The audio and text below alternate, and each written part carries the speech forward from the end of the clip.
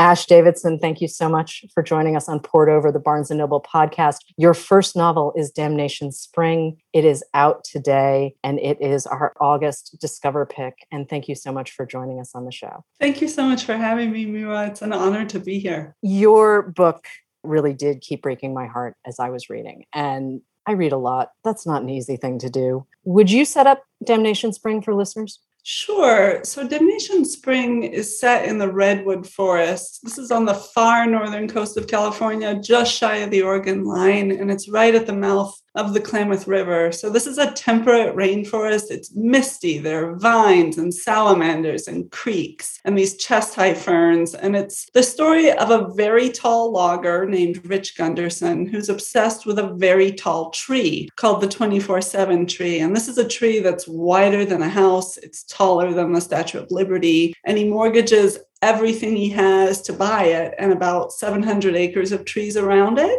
But he doesn't tell his wife. Meanwhile, Colleen, his wife, is a homemaker, but she's also a midwife in their community. And she has this encounter with an old flame who sort of plants this idea in her mind that some of the anomalies that she's witnessed midwifing, and maybe even her own miscarriages, might be related to herbicides the logging company uses. And this is really upsetting to her personally because she's been desperately trying to have a second child. And as you can probably imagine, it opens up a real rift in their marriage. It also threatens to ruin them financially. And it exposes all these fault lines in the community and even within her own family. You set this book in 1977. There are no cell phones. There's no Google. It's a very tight community. It's a company town. The logging company really does determine everything that happens in people's lives. You either work for the company or you don't.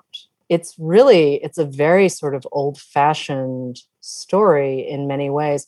Why did you choose the 70s for your novel? For a few reasons. One was the practical reason that my family had lived in that area in the late 70s and early 80s. So a lot of the stories that I grew up hearing from my parents, sort of this mythological Klamath of their stories, that was Klamath of the 70s and early 80s. I had it set a little later when I first started writing. And then I realized in order for certain events in the book to unroll properly, it really needed to be set in 77, 78. So it's definitely a history lesson for me as well. What were the things that you needed to adjust to make it work for 77? There were some historical events that I needed precise dates for. For example, Redwood National Park was expanded in 1978, in March of 1978. Right. And that event needed to happen in the course of the book.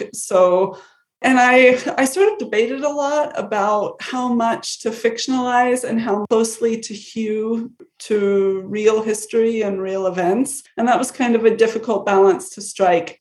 This is inspired by history and not just your family's stories of Klamath, but we're talking about a moment in this community's history. Rich and Colleen are fabulous characters. I'm so excited that I got to meet them in this book. But the community is really at a tipping point. Sanderson, the logging company, is making decisions that are good for the corporation, but not great for the community. And the community is really struggling with this because they need their jobs. This is a community where the men really pride themselves on taking care of their families, and they've done so for generations. Can we talk about which of your characters showed up first and sort of how you picked a point of entry to tell this story? Sure. Rich showed up first. And for the first 2 years, it was a first-person novel in his perspective. And he is very quiet and kind of taciturn, very loyal. And he was kind of a difficult point of view character because he's very unlikely to say exactly what he thinks. And there were just, as I continued to write, there were a lot of things that he just didn't have access to as a man of his generation. And he has such a hard time really understanding what's going on in his wife Colleen's head. And so I ended up adding her perspective because she could walk into rooms that he couldn't walk into. The first draft of the book I wrote at Iowa, I had a first draft by November. I'd started in July, so it didn't take that long to get a first draft in quote. But that first draft took place over the course of 3 days. And so the book has changed a lot between where I started and where we ended up. Wow. You did mention in an interview that you had started by writing the ending of the book. And obviously, we're not going to reveal the current ending here because it is beautiful and organic and it is exactly what Damnation Spring needs. But can we talk about starting with the end of the book? Yeah, I always do that in writing. I always start at the end. I feel like I don't know where I'm going until I have the ending. And so I almost always write the ending first. And in this case, I wrote the ending first, and then I wrote the ending 5 more times until I got the ending. I owe a huge debt to my editor, Kathy Belden at Scribner, who helped me find my way. So you write Damnation Spring on your own for 7 years. You work on it with your agent for 2. Then you work on it for a year with your editor, Kathy, who is fantastic. Can you walk us through what that process looks like for you? After about 7 years, I sort of got to the point where I felt like I couldn't go any farther on my own, or I was just going to be a basket case. Like if you talk to my friends and family from the time, I was very teary because I think as a writer, you put all your eggs in one basket for 7 years. And I think it's very present in your mind that like this might not work out, that you're doing this thing for the joy of it. But when you're actually have your sleeves rolled up and are in it, you sort of lose sight of the joy, or at least I did at moments. And I got to the point where I felt like I could work on this book that I'd worked on for 7 years. I could work on it for another 20 years by myself, but I needed another pair of eyes. And I was extremely fortunate that Chris Paris Lamb, my agent, who I'd met at Iowa years before, and I had kept his email over many years. And so I wrote him an email to say, like, here's the email and the email chain to proof I'm not a basket case. I know you don't remember me, but I did write a novel in the third person, as you suggested. Would you look at it? And I sent it to him. I didn't hear from him for almost 5 months, I think, where I think like a normal person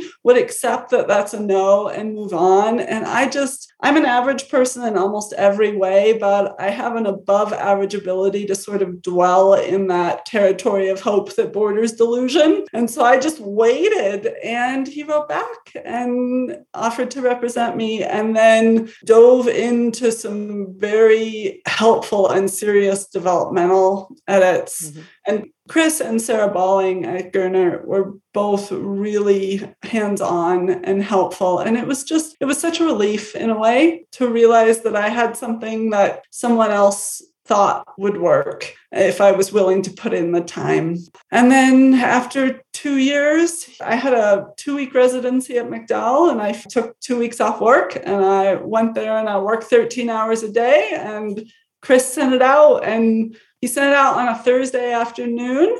And by Monday, the editors were calling. So it was really like a dream come true. And Kathy Belden and Nan Graham at Scribner scared the hell out of me the first time I talked to them. But it was very clear that they saw the book clearly, and they saw what I was trying to do with it and helped me get there. And I think Kathy is the perfect editor because she can say a really tough thing, but she can say it in a really gentle way so that you cannot be wounded by it, but you can take the truth in it and move forward with your work without losing any time licking your wounds. Damnation Spring really reminded me of Steinbeck as I was reading. And it's partially that balance between you're writing about the company town and also this insider-outsider perspective. I mean, we see over the course of the novel what happens if you don't toe the line in this community. We see what happens to a couple called Helen and Carl. And Helen is very vocal in saying that she believes the herbicides are hugely problematic, that she has lost a child at birth, and she knows it's because of the herbicides, and she will not play along, and she will not put her husband's job with the logging company first. And it's really traumatic what happens to them. So you're balancing all of these different points of view, even though Rich and Colleen are telling us the story, and their son Chubb also is giving us his perspective too. How do you, as the writer, find the best balance? How do you find the weight that you give each piece of the story? Because you don't want to write a polemic, and you've got to be truthful to the experiences of these characters that you don't necessarily share. Yeah, that's a really good question. And I certainly went in with my own views on logging in the redwoods and aerial herbicide use. I always knew that this was the book I wanted to write because when we lived in Klamath, we relied on a creek behind the house for drinking water, similar to Rich and Colleen set up in the book. And my parents were so concerned about herbicide contamination in that creek that they stopped drinking the water and they eventually left Klamath. And so I had that very strongly in my mind when I went into the research. And then I made a few research trips out to Klamath as an adult. And I actually interviewed and sat down with loggers and mill workers. And when I first got there, it's a much smaller town now than it was in the 70s because the logging industry has contracted. And it was pretty difficult to get people to speak with me. And my mom came with me, and just sort of out of desperation, we finally went to this community dinner in Klamath. And we walked in and it was mostly seniors and you could just hear the heads turn. And so we kind of awkwardly got our tickets and went through the line and then just stood there with our trays. And it felt very much like being in junior high, like, oh no, where are we going to sit? And then just by chance, this woman recognized my mom because they'd worked together at Margaret Keating Elementary School 28 years before. And she took us over to her table and she introduced me to a logger. And he had cut a lot of old growth, but he wouldn't talk to me inside. So we went out to the parking lot and it was raining. And it was like he didn't even notice the rain. And so we stood out there and leaned against the hood of his truck and he talked for 2 hours. And the next time I interviewed him, he brought this huge photo album of his crew cutting these giant old growth trees. And I work in an office. I don't have any photographs of my workday. And I was really touched by the fact that even in the moment, as this team of guys was doing this work, they recognized that their kids weren't going to get the opportunity to see trees and to fall trees this size. And they were memorializing that. And at the very end, I finally got up the courage to ask him about the chemical sprays, which was why I was there. And he told me he'd been sprayed over while he was logging and how it affected him, his breathing, his respiratory system, his skin, his eyes. And that just totally disrupted this tidy narrative that I had in my mind that loggers didn't care about the consequences of their industry. And of course, human beings are a lot more complicated. And I think actually sitting down with someone and talking made me realize that there was a lot more to that story. And I think that we as a culture tend to assume that people who work in extractive industry are somehow responsible for any of the suffering that it brings them, as if anybody signs up for contaminated water or cancer, just trying to feed their families. And I think that was an assumption of my own that really needed to be challenged. And I think that it reminded me not to judge my characters. I really did try to write a book where I don't take sides, where I think everyone from the National Park Service to the environmental movement to the timber and wood products industry is going to be a little bit dissatisfied. And I think that that's good.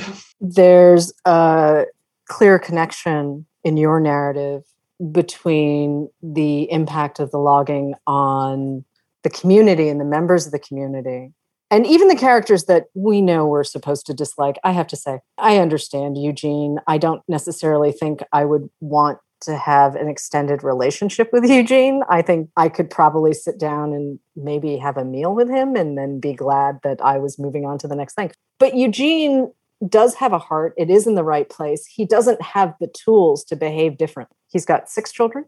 Mm-hmm. And they're living closer to hardscrabble than he would like. He's got a good job. And yet he plays a role in the narrative that really does kind of connect everyone's economic situations to the reality of their world. And yet I never once felt like, oh, this guy again. Oh, right. Now the action moves forward. It's just, this is Eugene. But mudslides and birth defects and miscarriages, the connection is clear as an outsider. And yet you're asking your characters to wrestle with their economic status and their housing. And even Rich, it turned out the house that his grandfather built was now not his because of the way the parkland worked. Yeah, the parcel of land that he's on was part of legislative takings with the expansion of Redwood National Park in 1978. So people who lived in that area were basically bought out, is my understanding. And they had either 25 years or until the homeowner and the homeowner's spouse passed. And then the property wouldn't convey to the next generation. It would go to the park. And a lot of those real homes in that area have since been knocked down and hauled away. And if you visit that forest today, you would never know that babies were born there and dishes broken and that a guy laid awake all night listening to a tree creak to see if it would fall on the house. People's whole lives in those places are not visible to the human eye anymore. But the cabin my own parents lived in was located on that land. And so we went back to try to find it. And I thought for sure there would be a pipe, a piece of foundation. There was nothing. And it was kind of heartening in the sense that that isn't that long ago. It was torn down in the mid-80s. It was kind of heartening to see how quickly the forest could retake that land and come back. And it will never be an old growth forest like the redwood forest that was originally in that spot, but it is a different type of forest, and it's alive and it's full of blackberries and ferns and salal, and it's so dense. Like my parents, to go walk up to the creek to clear out their pipe, my dad used to use a machete because that's how dense the forest is, and it is like a wall of vegetation. You have to physically force your way through it. It's clear that Rich and Colleen and Chub are connected to the land. Rich has taught Chub as a 5-year-old to recite the landscape so he knows exactly where he is at any given moment. And it's really, these are beautiful moments when they pop up in the book, and there's this tiny person saying, well, if you turn here and then you go to that river and then you walk to this creek and then you walk to that tree and you walk to that rock and then you're home. And he knows exactly where he is. And it's really kind of great. Do you ever think about what happens to Chub after he's 5, though we don't see him as a teenager. We don't see him as an adult. He doesn't become a logger, that's clear. But does he stay? Does he go? I have thought about that I've thought about a number of the characters and what happens to them when the book ends. And I think I'd rather not say, because I'm very curious to know what readers will think, and I don't want to impose my own. I have a very precise idea of what I think happens to each of them, but I'd be curious to hear what other people think. And to loop back to your comment about Eugene, I do think that the choices that Eugene sees in front of him, the choices that any of us see in our lives, I think have a lot to do with where you're born and who you're born to. And I think that Eugene does a lot of troubling things, and he's a complex character, and I could see readers not liking him or thinking of him as a villain. And I think that part of his complexity is because of the situation he was born into. There are a lot of choices that just he doesn't see for himself. And I think that that's true in a lot of extractive industry. And I think this frustration that outsiders sometimes have with people who work in industries that are declining or maybe causing some sort of environmental damage, there's this attitude, why don't you just move? And I think that when you're in it, when this job has been your livelihood and your life and your way of life and your ability to provide a good life for your family, you can't just pick up and move. There are plenty of good reasons why a coal miner in West Virginia isn't going to pick up and move west to work on a solar farm. And I think that the culture that grows up around extractive industry, like logging, is very integral to Eugene's identity. And it's really distressing, I think, for people who work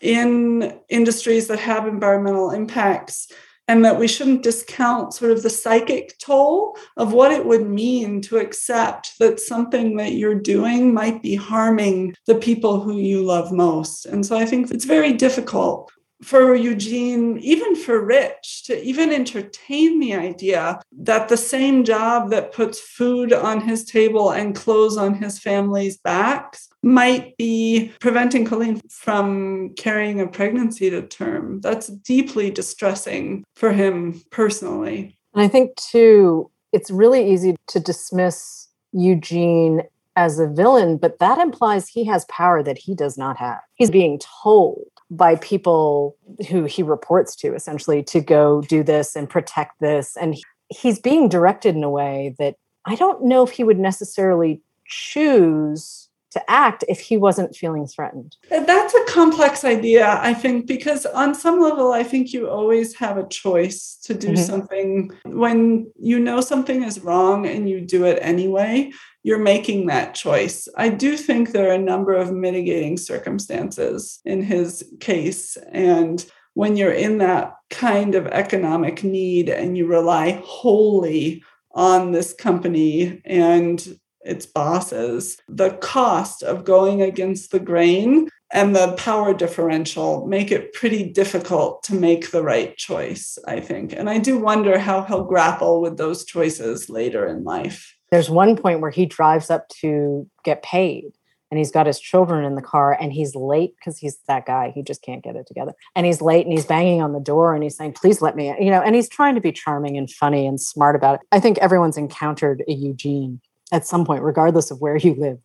Someone has been a Eugene in your life and ultimately gets what he needs, takes care of his kids. It's clear that he loves his family, but yeah, he's complicated. On the other hand, you've got Uncle Lark, who is one of the best characters I have met in a novel in a really long time. Clearly loves Rich, even though he feels responsible for the death of Rich's father, which happened many, many years in the past. So again, we're not spoiling anything here. Where did Lark come from? I love Lark. All of the characters in the novel are invented, but Lark is kind of an amalgam of both my grandfathers and a great uncle none of them were loggers. My great uncle was a car salesman, but I ended up cutting a lot of the dirty jokes that were included in his point of view. They were a little too racy, but I had a lot of fun with him because I think he's an overtly affectionate character, which is not true for a lot of the other characters. And he brings a lot of history of the place and of logging and of Rich's family in, and he's really the only person in the book who's known Rich before his married life. He knew Rich as a little boy. He saw Rich as a baby. And so he brings sort of a lens to Rich, and Rich has lost both his parents young, as have many of the characters in the book. And Lark is in every essential way a surrogate father. And I think even at the end of Lark's life, he's thinking about Rich's future and his family and his responsibility to Rich because of his role in his father's death. He's also walking around with a great deal of grief. His wife and his sons have died. Lark's an example of a man who, even though he jokes around, and he is in many ways comic relief for a lot of people, he jokes around, but he is very in touch with his heart. He's got a really big heart. And he's grieving for his wife and their sons. So here's Lark with his big, expansive heart. And Rich is pretty locked down. He loves his wife. He loves his son. He loves logging. He loves his community. He loves Lark. But as you've said before, he's a quiet guy. And on the flip side of that, we've got Lark. And on another side, we've got Daniel, a character who's left the community. He's Yuruk. He was Colleen's high school boyfriend. And he comes back and he's really disruptive for good reason. He's the one who's studying the herbicide and the impact on the salmon and the community. And he's the one who's putting together very openly the connection between the miscarriages and the birth defects and the herbicide. And there are plenty of people in the community who don't want to hear it. But he reconnects with Colleen and things get complicated. So Rich and Colleen, Lark, their families can trace their ancestry back to this area 4 or 5 generations, but that's nothing compared to the Yurok people who've lived along the banks of the Klamath and in the redwood forest since time immemorial. And so Daniel's connection to that river and the salmon fishery are very deep and very old. And he becomes interested in the herbicides because of the impacts of the logging industry on the salmon fishery. And this is an issue still to this day on the Klamath River, where the Yurok tribe has been working for decades to remove dams on the Klamath and protect that fishery, which is a really important part of their culture and their identity. And so Daniel, I think Colleen is drawn to because she has this history with him, and she can be open with him in a way that she can't with Rich. Rich and Colleen are not the same generation. He's almost 20 years her senior, and he's a very good husband in many ways. He's a good provider. He's loyal. He's calm. He's fair. But it's very difficult for her to speak openly about her feelings with him, and she's had a series of miscarriages, and the last one almost killed her, and Rich does not want to lose her. He doesn't want to try again, and she just cannot let go of wanting another child. And so when she encounters Daniel and he offers up a possible explanation, that's really difficult for her to reconcile, I think, with her life with Rich, because she so desperately wants another child, and it really puts her at odds with her husband. Daniel represents a number of things for Colleen. He's the most educated person in the entire book. And he's also a person who has access to the larger sort of scientific and academic literature, in the sense that, like, he's not afraid of those worlds, and he knows how to ask a question, and he's comfortable with scientific inquiry. And he just has an intellectual world that is completely foreign to Colleen. I don't think she would know where to start. I think she'd be afraid to walk into the library. She'd be afraid to talk to the librarian. She wouldn't know where to start in looking at the scientific studies that Daniel is reviewing. That is not a knock on her intelligence at all. She has a different type of intelligence and serves a really important role in her community, bringing babies into the world. But Daniel has this ability in the novel to translate this very complex scientific information for local community members and help them understand how something that seems completely unrelated to their daily lives is impacting them intimately in ways that they're only just beginning to understand. And one of the women who's beginning to finally understand what's happening in their community is Colleen's sister, Enid. She's got 6 kids. She's married to Eugene. She knows who Eugene is, and she loves him, but she knows he's a handful. But she's also beginning to struggle. They get some news about one of their children. And she's sort of always known in the back of her brain that something wasn't right.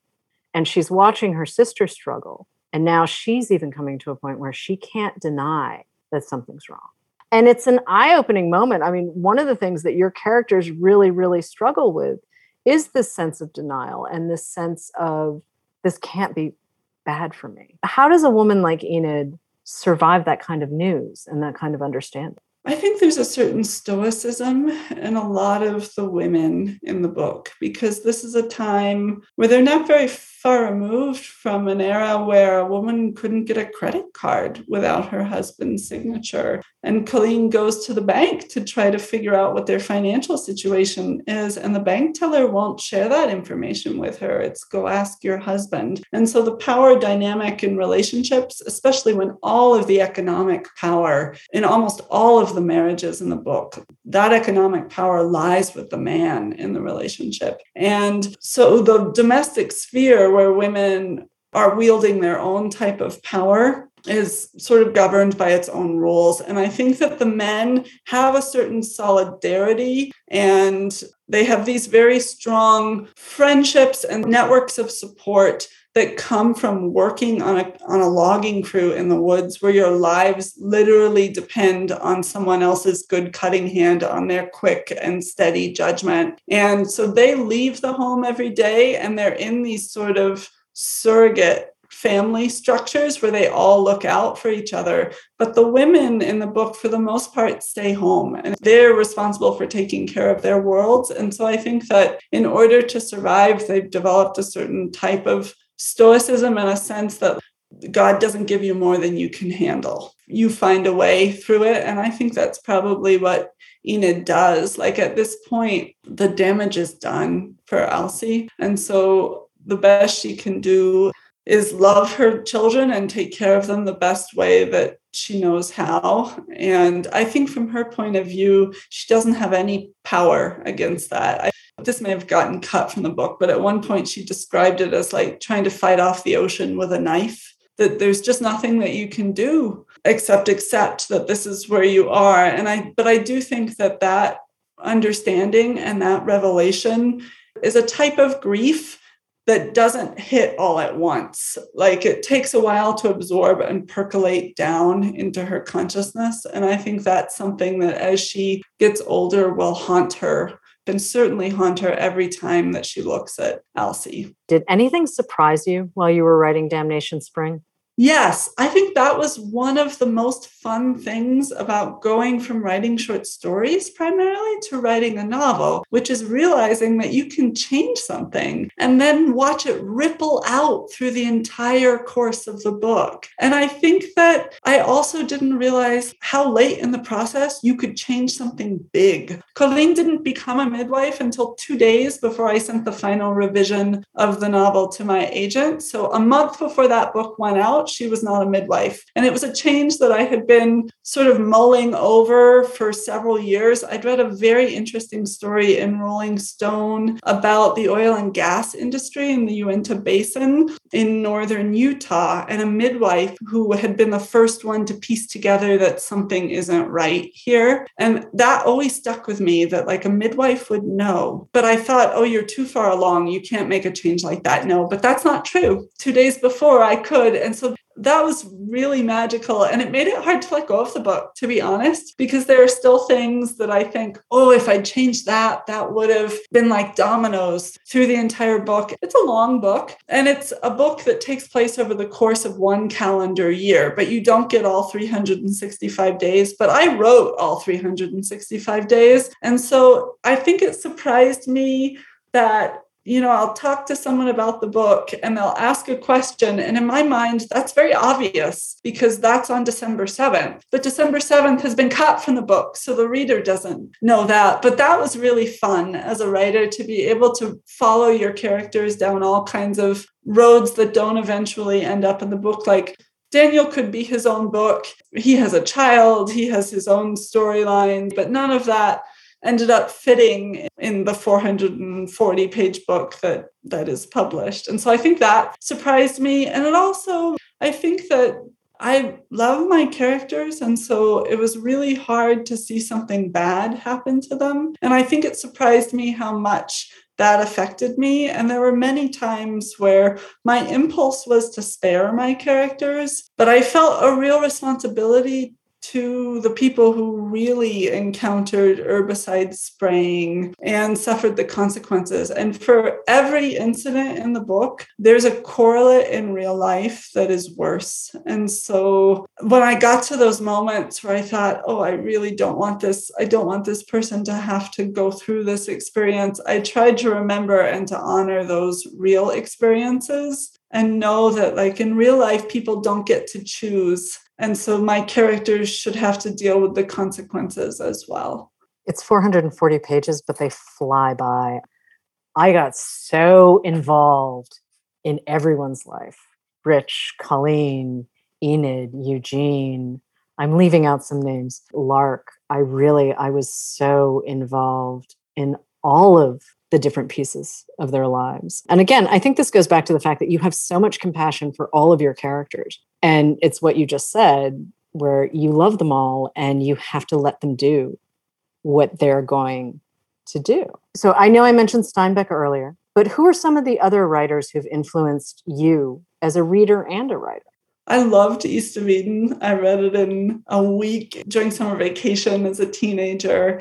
And I love the big epic scope of Steinbeck's novels and how closely they examine issues of class and social hierarchy. So one of my favorite books of all time is Angle of Repose by Wallace Stegner. And I'm very drawn to books that are set in the West, in sort of the big open landscapes of the West, which feel like home, and books that take place outside. I'm a huge fan of books that are set in more rural places. Louise Erdrich is one of my favorite writers. I just finished The Roundhouse, which is just a masterpiece. And I love Westerns of all kinds. And I especially love some of the Westerns that have come out in the last few years that are different from like the True Grit type Lonesome Dove Westerns that I grew up on. Like I adored C. Pam Zhang's How Much of These Hills is Gold. And I'm really excited to see this new wave of Westerns coming because it's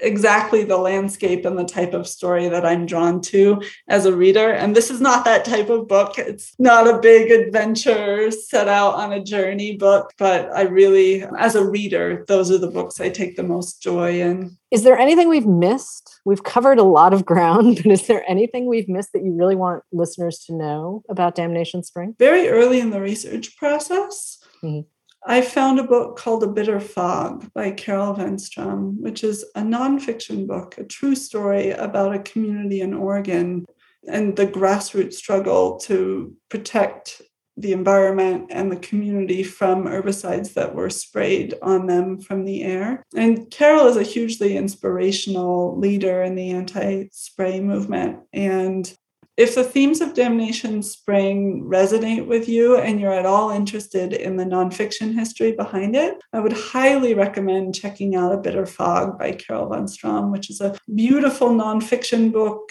and memoir about a community in Oregon fending off the aerial spraying of herbicides. And it's recently been the inspiration behind a PBS documentary called The People versus Agent Orange, which is available for streaming on Independent Lens, and I would highly recommend it.